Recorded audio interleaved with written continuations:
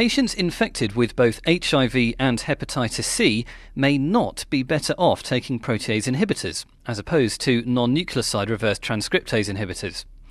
This comes out of a study presented in Chicago.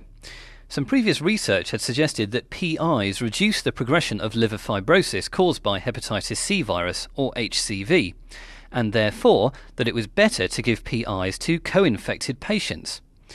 However, a retrospective study done in Spain has thrown doubt on that by producing the opposite finding.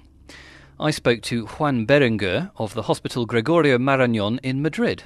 The question of our study was to assess if PIs were more convenient than non-nucleoside analogues for treating HIV in patients co-infected with HCV, or vice versa.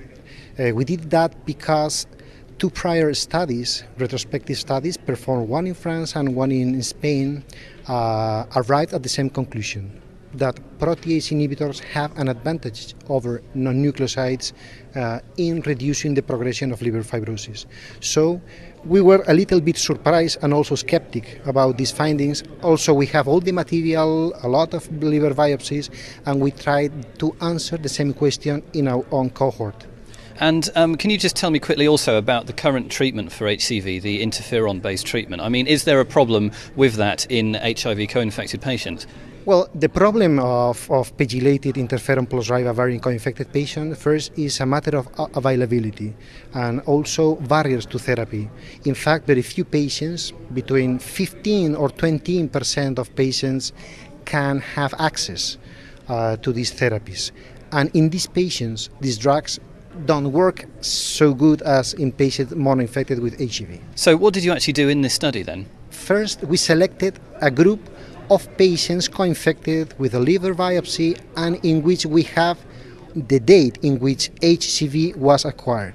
So we gathered around 200 co-infected patients that acquire infection by injection drug use.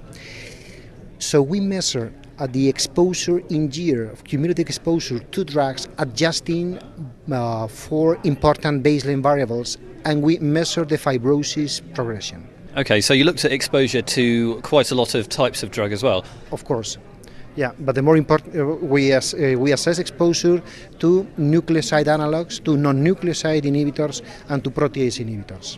And what we found was that exposure to HART reduced the progression to severe fibrosis, that exposure to non-nucleoside as a class were also associated, and nevirapine was more consistently associated to this finding, and we found that protease inhibitors were not associated with a reduced progression of fibrosis.